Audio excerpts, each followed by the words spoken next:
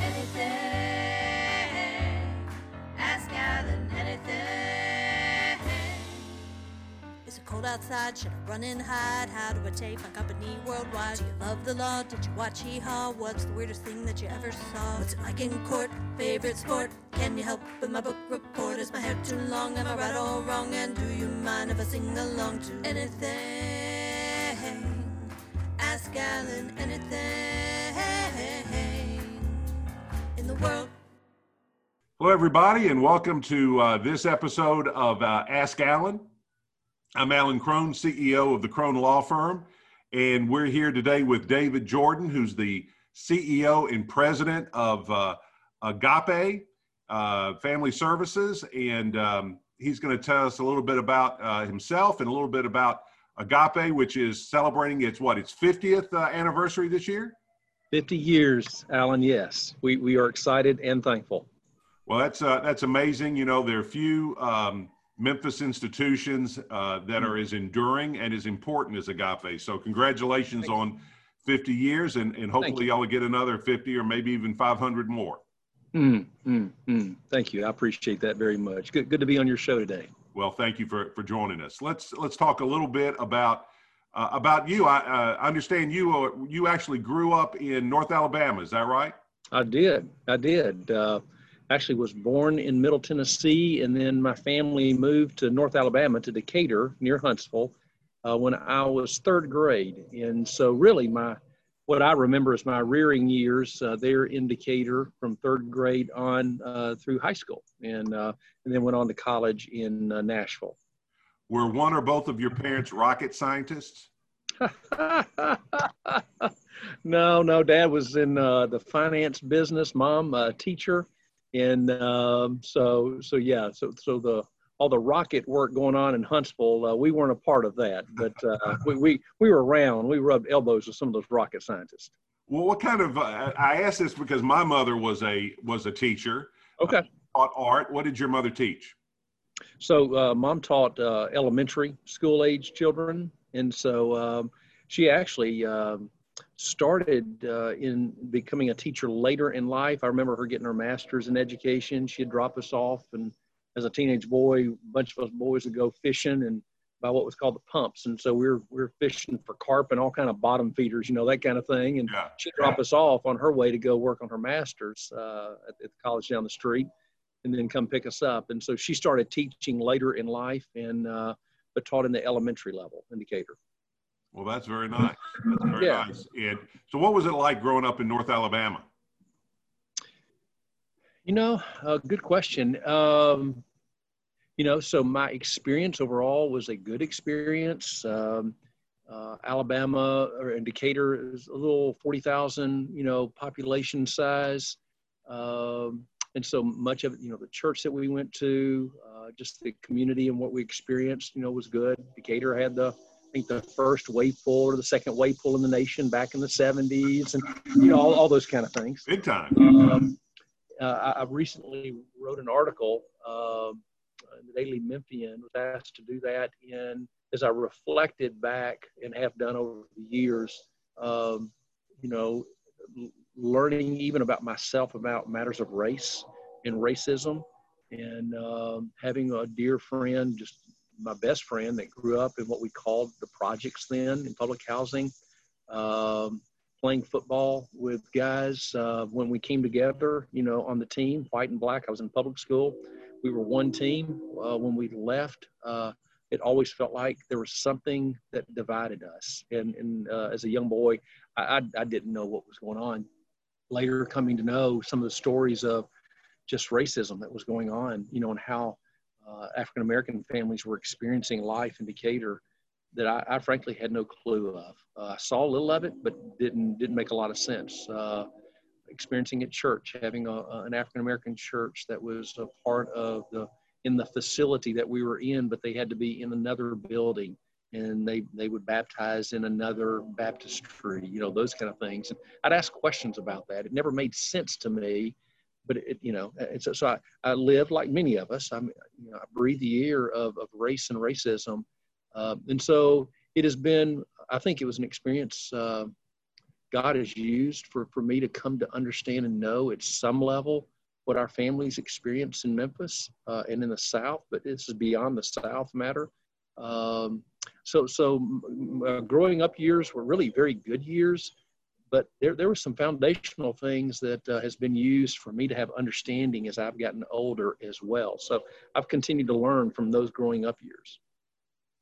Yeah, I think I've had similar experiences. I think we can, if you're a certain age and white in the South, if you really do some soul searching, you can pick moments from your childhood out like that where you, as you describe in that article, you knew it was wrong kind of innately, but everybody around you was telling you that's just kind of the way it is. Yep, that's right. That's right. That's right. It really makes it hard. It really makes it hard to be in solidarity with Black folks that grew up on the other side of that. I mean, all you can really do is have some empathy, but there's just no way of putting yourself in their shoes. Yeah, no, that's right. That's right. And so, so God has used that, Alan, in my life to transform my heart, to show myself my own matters of race and even racism. And then has really, I believe, used that. And I didn't know this for some numbers of years. And it's not to be a great white hope. That stuff just sickens me. But what do those experiences and being a white male, what is my role in this conversation around race and poverty and to be brought to Memphis back some 25 years ago? So I don't view any of those kind of things as accidental. I understand. So you grew up in North Alabama. Where did you do your college? So I went to Lipscomb University in Nashville, and I was one of those guys. I went believing I knew what I wanted to be since I was probably 10 years old, Alan. I was going to be a veterinarian. And I wanted to be a vet because my granddad, who was my idol and who I'm named after, David, he hauled livestock. And so I would go be with him in Clarksville, Tennessee in the summers, and I wanted to be just like my granddad. And so in doing that, I was going to become a vet. But once I hit college and hit chemistry, I kind of quickly decided, I'm not sure being a vet's really what I want to be. I want to be like my granddad. And so I began differentiating that. I minored in everything from math to Greek to psychology to business. All that meant was I was a confused college student trying to figure out what am I going to be when I grow up. I'm still trying to figure that out, David. Some of it's just true for all of us, isn't it? And so I got my major in Bible. I knew that I wanted to do something that would be helpful to people. Never believed I was called to pastor or lead a church. And so that was the best, kind of the best I knew at that point. Went on from there and got my master's in social work administration from the University of Tennessee there in Nashville. And it was affiliated UT and TSU, Tennessee State University. And that was just a real launching place for me to begin getting a sense of kind of my calling vocationally. Well, if you don't mind me asking, tell me a little bit about your granddad and what about him. You said he's your idol. That's pretty strong language. What about him drew you to him that you wanted to be like him?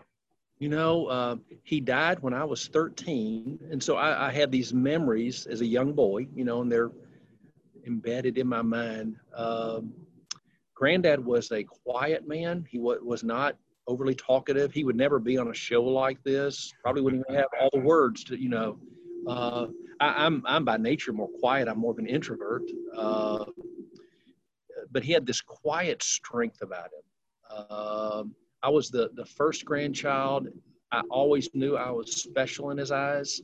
And Granddad let me know that I was, one of my life questions has been, am I good enough? And Granddad in an early age let me know that I was the apple of his eye. And that was so, I didn't know really what that meant to, as you get older. If I had not had that, I don't know that I would even be in these kind of conversations. my granddad, who nobody would ever know, they would never remember, kind of a blip on the historical screen, was just Mount Everest in my life. And so I knew if anybody loved and cared for me, it was my granddad. And like I say, he died, relatively young age for himself. I was 13, and he still has that kind of impact on me as a 13-year-old boy remembering him. Well, that's a great story, and hopefully this is a small podcast, but hopefully that'll amplify his story a little bit. That's just a wonderful thing, and it shows you how we can have a tremendous impact on people by not necessarily doing tremendous things, just by being, as you say, a quiet, principled person who can communicate that someone has worth. Yeah. So, probably no one would, ever look back and think of any monumental experience, anything he did that was grandiose. He didn't take me to Disney World. We didn't go, he took me to Moss's Kitchen, first place at just a little, diner for breakfast. And first place I had coffee. They put a little coffee in my milk. Never forget that. Again, I wanted to be like Granddad. He's drinking his coffee. And so, to your point, no one needs to underestimate any interaction, even in this very moment, of how it can be used and is used for good, that the other person may have no clue about. That's exactly right. Wow. All right. So you finished up your education in Nashville. How did you get from Nashville to Memphis? So once I received my master's, met my wife at Lipscomb, Teresa, and been part of just my life transformation. We've been married now 33 years. Started having children. We now have 3. At that time we had 2. And then started receiving a call from this agency called Agape, Child and Family Services. And Alan, initially, they started calling in the late 80s. And I came over and looked. And Nashville was very transformative in my life. And so just spiritually, it was very transformative. And as a young man, I was probably mid-20s. I got a little confused with, I didn't want to leave Nashville because that was the place of transformation. So I wanted to stay there. So Agape called and I came and looked at it, and I later said, that's good, but no, thank you. And they called back probably a year and a half later. And we went over and discerned and looked at, prayed about, had our church involved, and just, Alan, the strongest sense of calling I've ever had in my life is that we were to come to Memphis. And in part, that was for me to be at Agape. And now I've just started my 26th year as the CEO. My wife, Teresa, has been the children's minister at our church for 20 years. I think that's part of the reason we're here. I think part of being here was our kids growing up in Memphis and being able to experience this beautiful city and in its own struggle that has had such huge impact on our kids in a really good way. And so that's been part of the story that brought us to Memphis back August of 95. Wow. So you've been in Memphis working for Agape since 1995. That is right. So we came late August of 95. So just recently had my 25th anniversary, and staff and board were very gracious in how they celebrated. So it really has been it's been a blessing and quite an experience. And I say that in all good kind of ways. Where we're at now, Alan, I would have never have guessed, having started back in August of 95. Well, when you started in August of 95, what kind, I know that Agape has changed over the years. Yeah. What was its mission then, and how has it changed? Yeah, it's a good question. So the mission has actually never changed, to provide children and families with healthy homes. How we have enacted that mission has hugely changed. So when I came in 95, Agape was right. Well, that year was our 25th anniversary. So this year is our 50th anniversary as an organization. Agape had served for 25 consecutive years solely providing foster care and adoption. Nothing wrong with that. A number of agencies that provide foster care and adoption. And there is a need. I'm a trained social worker. I come out of that field. One of my very first jobs was doing child protective services. And so going into homes where there was alleged abuse and neglect. And so there are times when there's a need for foster care and adoption. We began just asking the question, Alan, and this was over 20 years ago, what does it look like if we don't wait for youth and families to come into a foster care setting? And what if we begin going uphill, kind of upstream, as some would say? And so that question and that thinking has really driven Agape over the last 20 plus years. Almost 20 years ago, we launched what we call FIT, Families in Transition. And we said, rather than waiting for a young lady or a man to give us a call that would say, I'm pregnant, I'm thinking about placing my baby for adoption, thinking about caring for my baby, maybe even thinking about aborting. I'm just looking at my options.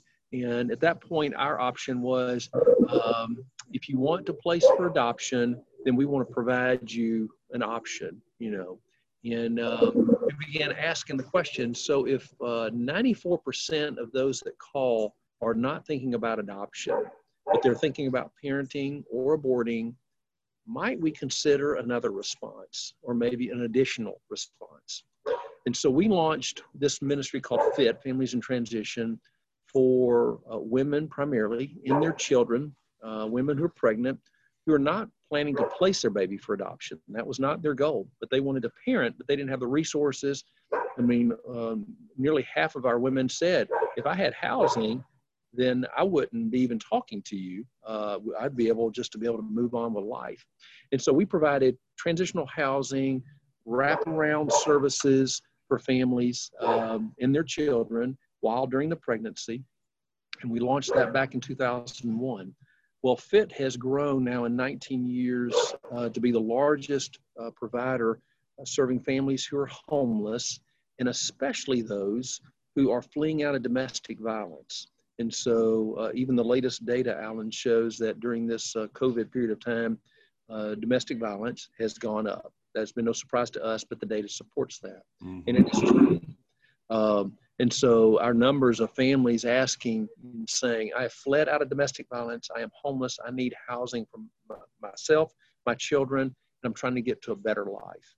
And so that was the first step for us to begin kind of in this journey around what does it look like to not wait for kids to come in foster care, because if you're homeless, you're at highest risk of your children coming into foster care. Well, interesting enough, in 19 years, we have had 0 children go into foster care after coming into our FIT program. And so if you have support, resources, assistance, then we may be able to elude the foster care system. Matter of fact, we've had families get kids out of foster care back home with them out of the FIT program. So that was our first step. And we took then an even greater step after that. But that was our first major step in this journey, staying within our mission. Well, that's great. And I think keeping a family together is so much preferable to foster care and these other options. It's great that you're doing that. Yeah. Let me kind of throw you a little bit of a curveball, although I suspect you're prepared for this question. Talk a little bit about, I love the name of your organization, Agape. Mm-hmm. It's such a great Greek word. Yep.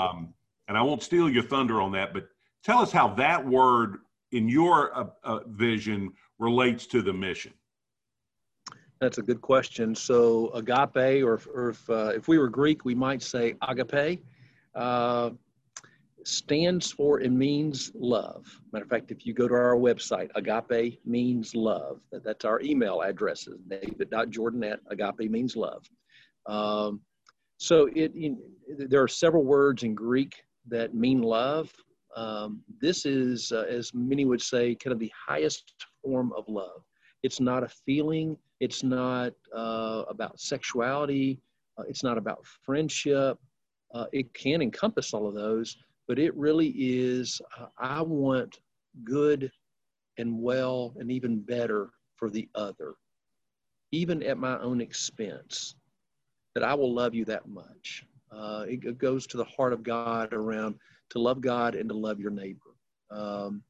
And to love at such a level that I'm even willing to sacrifice, and I'm even willing to give up my own privilege for the other to have what they don't have as privilege. And so it is, the very name that we use is the aspiration of who we try to be and live out. I think that's great. And so what do you think are your typical client, what do you think are the barriers that for success that folks find, particularly here in Memphis? Yeah, well, that's a great question, because the next wave of our movement came about 12 years ago. And we asked the question, Alan, what if we, novel idea, what if we go ask our families, what is it you want? And what's working for you? What's not working for you? And we looked at the communities of Fraser and Whitehaven and Hickory Hill. And the reason we looked at those in part was that 50% of all the kids that come into foster care live in those communities. And we said, so again, what if we go to communities where we would typically wait for their kids to come into foster care, and we provide housing and home, to a foster home, maybe even an adoptive home. Again, we still do a little of that because that need is still there. But to your earlier point, 99% of our families, if we could serve them upstream, we would never even be in the conversation about foster care. And so we, in 2009, we went to some apartments in Whitehaven, in Fraser, in Hickory Hill, and we began having these conversations. And to your very question, what is it you need? What is it you want? What is working? What is not working? Well, here's what our families, and this shouldn't be a surprise. Every community said it a little differently, but generally speaking, the number one matter our family said is we do not feel safe. We are preyed upon. The crime rate in apartments, the domestic violence, could be gang and gang-like activity. When my kids are walking to or from school and they're having to walk by certain environments in the community because I'm having to work and I can't be there. I mean, just so that has almost always been number one. Our families also said, David, if you really want to help, then we need help with education for our kids. And for some of our families that are more astute of what was going on, said, and oh, by the way, based on where we live, and we may not have a choice where we live, or yes, we very much choose to live in Fraser. This is our home. We love our home and our community, but we have some of the worst performing schools in our neighborhood. This was 12 years ago. And so they said, if you want to help our kids in school, but also can you help our schools be a better performing school, was the essence. We also, our family said, you know what, 50% of us have a job, but we need more of a job. We're not making $15 an hour, or whatever that amount is, for us to be able to live the life that we're desiring. And then families would talk about housing and talk about family. And underneath all this, Alan, was a sense of hope. I'm not sure I have a sense or reason to be hopeful.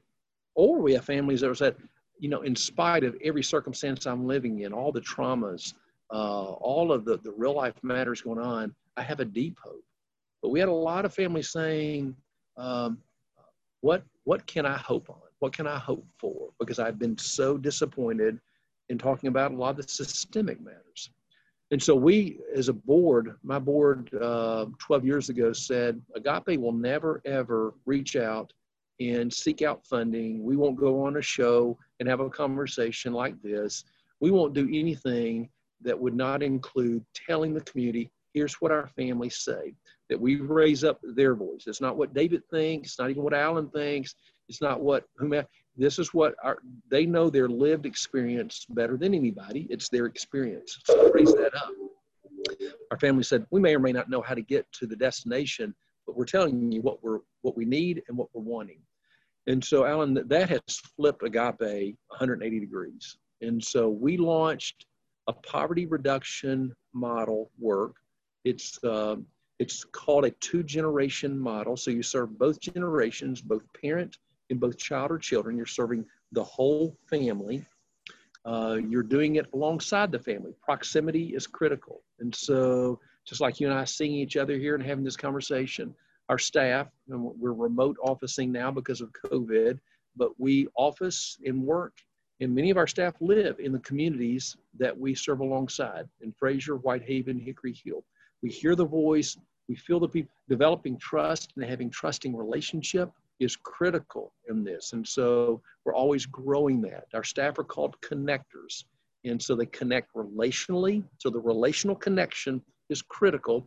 And they connect by connecting resources, wrapping services around as we walk out life. And so we are trying to move the needle of poverty. We've been encouraged by what we have seen, much to be done.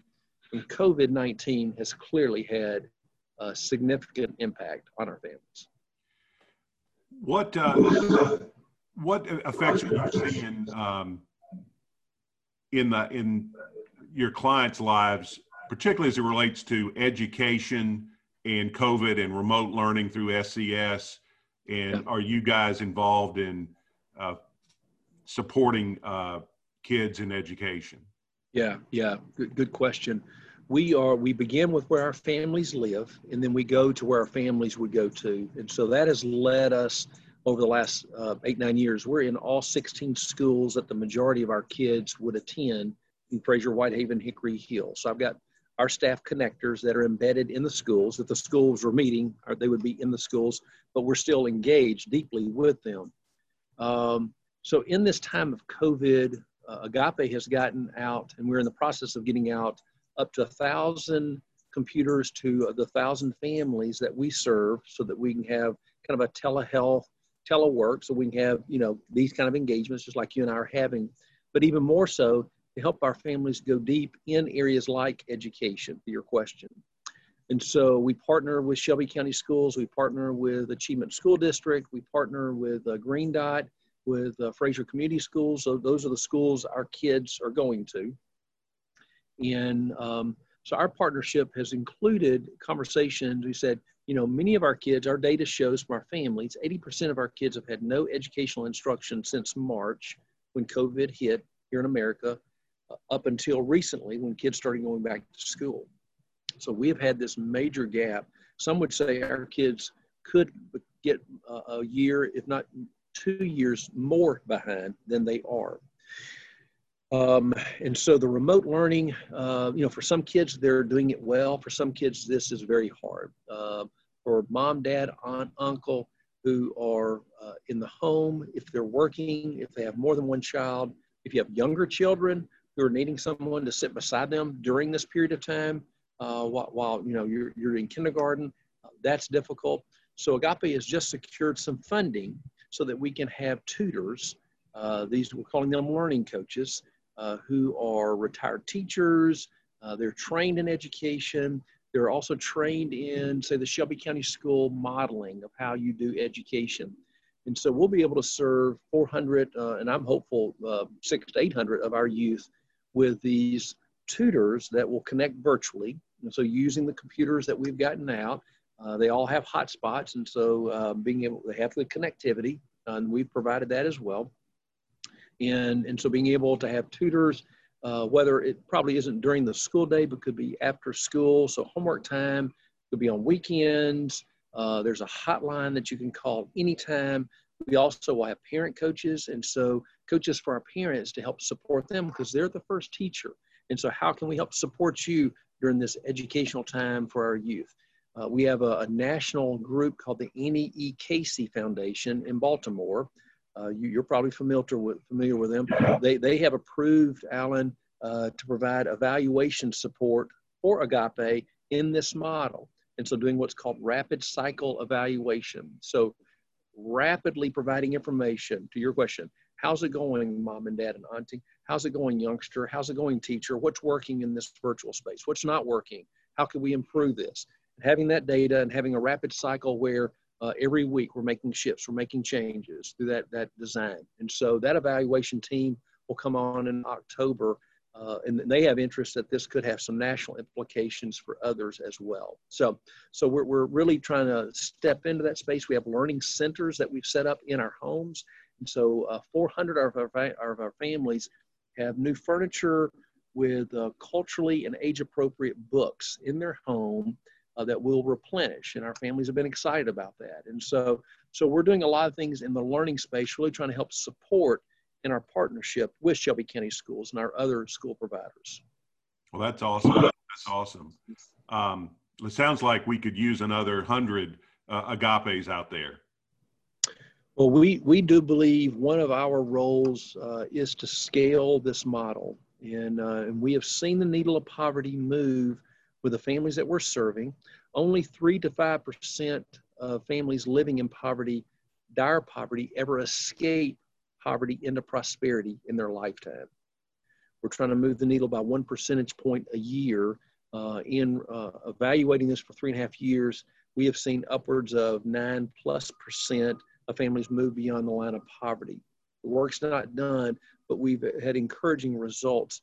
And so part of what we anticipate longer term is scaling this model in other places in Memphis, Tennessee. We've been asked to come to other places, and even in other states long term. You know, you talked about what your families want. And it occurred to me as you're giving me that list that list of a family in Frazier is probably not much different than the list of the family in East Memphis or Germantown or Collierville or any place else. Everybody wants their streets to be safe. They want to have a good place to live. They want a job. They want all of those things. And I think sometimes we lose sight of what we have in common with each other. Yep. And talk about the ways that Agape may be bringing that message to other communities about how they're similar and how they can help. No, that's a good point, Alan. You know, the book, Same Kind of Different as Me, it kind of reminds me of that. A homeless gentleman that meets a very rich white man, homeless African-American gentleman, and it's a real story. And the story ended with they very much were very similar, desiring the very same things, but having very different opportunities in having made available to them. And I would say that very much is our story. So one way that we are trying to bring resources, access, networks, just where's the door, David, for me to have a shot at this job? Where's the door for my kids to have an education like X, Y, and Z might have an education if they lived in another community? Because my kids can do the work. You know, where's the resource around safety? And so one way we are doing that is through our faith communities, Alan. We are connecting. I think I mentioned Pursuit of God Church. So Pastor Ricky Floyd, who is well known in Frazier, we have a deep partnership with Pursuit of God Church, and that's part of our work together. And we're connecting churches that we call hub churches, those that are indigenous to the community, with resource or anchor churches.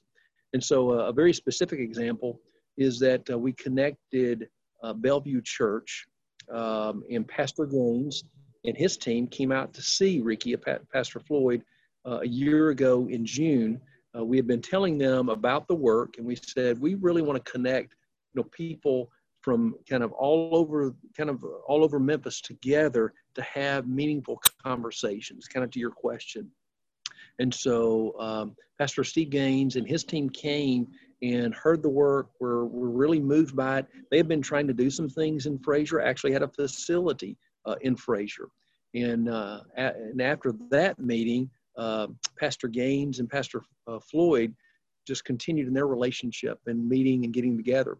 Well, the short story is that led to Bellevue, first part of this year, donating a $3+ million building and property to Pastor Floyd in Pursuit of God to expand his ministry and the work he's doing with Agape and many other partners. It also has led to, and this is some of the deeper waters, and I would say, I mean, a lot of folks would be awed by, wow, this building, and it's a beautiful building, is a beautiful gift. But even deeper than that has been kind of your question. What do these relationships look like? How does someone at Bellevue begin getting to know somebody at Pursuit of God and in the community of Fraser, and listen to each other and hear each other? I mean, we're in a time we don't listen to each other. We're busy talking over each other, and feel and come to understand what's life like, no matter who you are and where you're at. And so we are facilitating those kind of conversations between churches and with community residents to be able to listen and to listen well and to have empathy and come to understand, maybe in some ways our worlds are very far apart, and maybe some ways the way God has made us all, we all have some of the very same desires. So that is one step that we are taking in that regard. Yeah, I think that's from a religious standpoint, that's the point I think we all miss sometimes is, we're all made in the image and likeness of God, and we're all brothers and sisters. And I had an experience not too long ago where I was speaking at a Republican event out in Germantown, and this woman was there, and this is when I was working for the city of Memphis, and she was talking about the problems that they have in the inner city. And I said, well, what kind of problems do they have? Well, the family's broken down, and they don't have education for their kids. And in the same breath, she said, I was a single parent, and I made sure my kids got to school. And I kind of stopped her, and I said, that's a wonderful story, and it is a wonderful story. But I said, do you realize that right now there's a woman sitting in Piccadilly in Whitehaven that could tell the same story, and you have a lot more in common with that woman than you think you do. And as a result of that, she told me later she started volunteering at a church in Whitehaven and formed some relationships. And so once you cross over and realize again that people are people, and it really, everybody has the same problems, they just may take different forms. So I think what y'all are doing is wonderful. What do you think the next 50 months, 50 years look like? For 50 years is kind of hard to prognosticate, but 50 months probably isn't. What do you think the future looks like for Agape and the work you're doing? Yeah, I appreciate that question as well. Agape has recently been selected by a national group. You may be familiar with the Aspen Institute. They have a number of entities. The Ascend Network is part of the Aspen Institute, and they are the national think tank around this 2-generation poverty fighting work. And so they're a real leader in that. Agape is, we're told, one of, if not the largest 2-generation poverty fighting models in the nation. And so we've been invited as one of 20 entities for a 2-year engagement to say, okay, what does it look like to go even deeper in this work? And so in the next 50 months, I believe, Alan, with COVID hitting as hard as it has, even with Agape getting computers out to our families the way we have, creating a telehealth, telework model, trying to help engage in the education space as I talked about, we have got to do things. The unemployment rate especially in impoverished communities have gone, they're extraordinarily high, and they already were. And so we are aggressively seeking partnerships, and some of the listening audience may hear some of this and say, boy, I want to talk more about this. We know research and data show, and we have experience at this, even though that we've been able to get 43.5% of the adults that we work with to a living wage of $15 an hour or more wage. So we view that as been very positive success. Governor Lee challenged me and our team when he and First Lady Maria were here back a year ago, June, said, David, it's great that y'all can move the needle of poverty by 9%. Could you get to 10%? Could you get to 15%? Could you get to 20%? And I said, Governor, that would be unheard of movement, but I believe can be done, but we've got to lock arms systemically together. And so we are aggressively seeking relationships with CEOs and corporate groups, small, medium, and large size entities that would say, if we could create an apprenticeship model that would lean into, here's my XYZ corporation company. I need IT, I need healthcare, I need medical device. I've got positions that could lean into and even exceed, say, a $15 an hour job. But this is the kind of training. This is what I'm looking for. So if we set up apprenticeships that we paid, and they were 8-week, 10-week, 12-week, 16-week, and Agape's aggressively seeking funding for those apprenticeships, would you be open, Mr. and Miss CEO, to that kind of relationship and partnership? Our goal is, could we get up to 500 adults at a time in these kind of apprenticeship positions that would lead to some number? They obviously have to be hired and go through that process, but some number having employment where you're making $40,000, $50,000, $60,000 a year. And so we have seen success. We have a platform, this 2-generation platform. We have a deep partnership with the Department of Human Services with that. And we believe kind of our next 50 months would include kind of this movement. And I also believe that somewhere in this 50 months that we'll be moving to scaling this model. Might this go even deeper in Fraser, Whitehaven, Hickory Hill? Might this go maybe to other communities who would want it and say, yes, we want to embrace? Might it go to other places in Tennessee and even other states? We've been asked already to come to other places. We don't believe we're quite ready for that, but we believe we're getting close. I think in the next 50 months, that would be within the horizon as well. Well, that's wonderful. Certainly pray that you're able to accomplish those goals. How can folks get involved with Agape? Thank you. This is our 50th year anniversary. And so even in this remote, space, we are still going to celebrate our 50th year anniversary.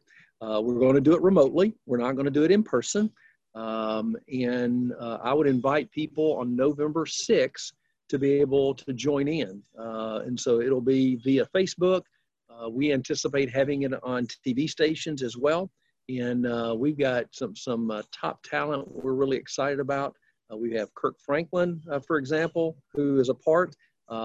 We've got Drew and Ellie Holcomb. We have CeCe Winans. And then we have a gentleman named John Perkins. And John began the Christian Community Development movement 25 years ago, African-American gentleman from Mississippi. And so we're really excited about not only looking back at the 50 years, but some of what you've been talking about. What does it look like in these next years? And our theme is, we are a movement. And when I say we, it's not Agape's movement. It is we. We are a movement here in the Memphis area.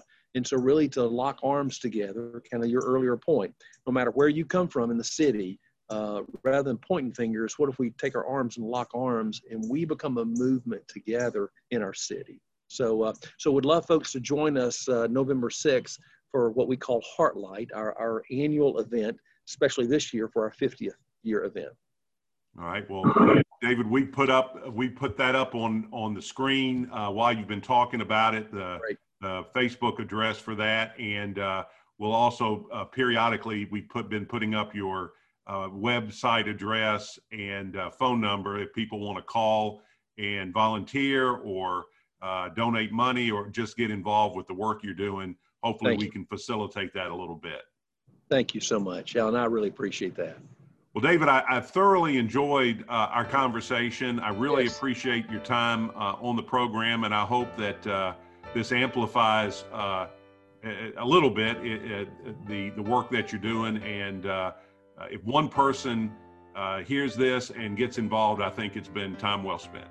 Amen. Amen. Alan, thank you. And thank you for your service in the community and what you're doing and having me on your show. I really appreciate this. Well, you're more than welcome. That's the easy part. Well, very good. I thank everybody for for watching this episode of Ask Alan. I think if you're like me, you've learned a lot about what's going on in Memphis, and in particular, the work that Agape and David Jordan is doing in Memphis. And we, on behalf of the city, David, we really appreciate it. And we want you to stay in Memphis another 50 years doing great work.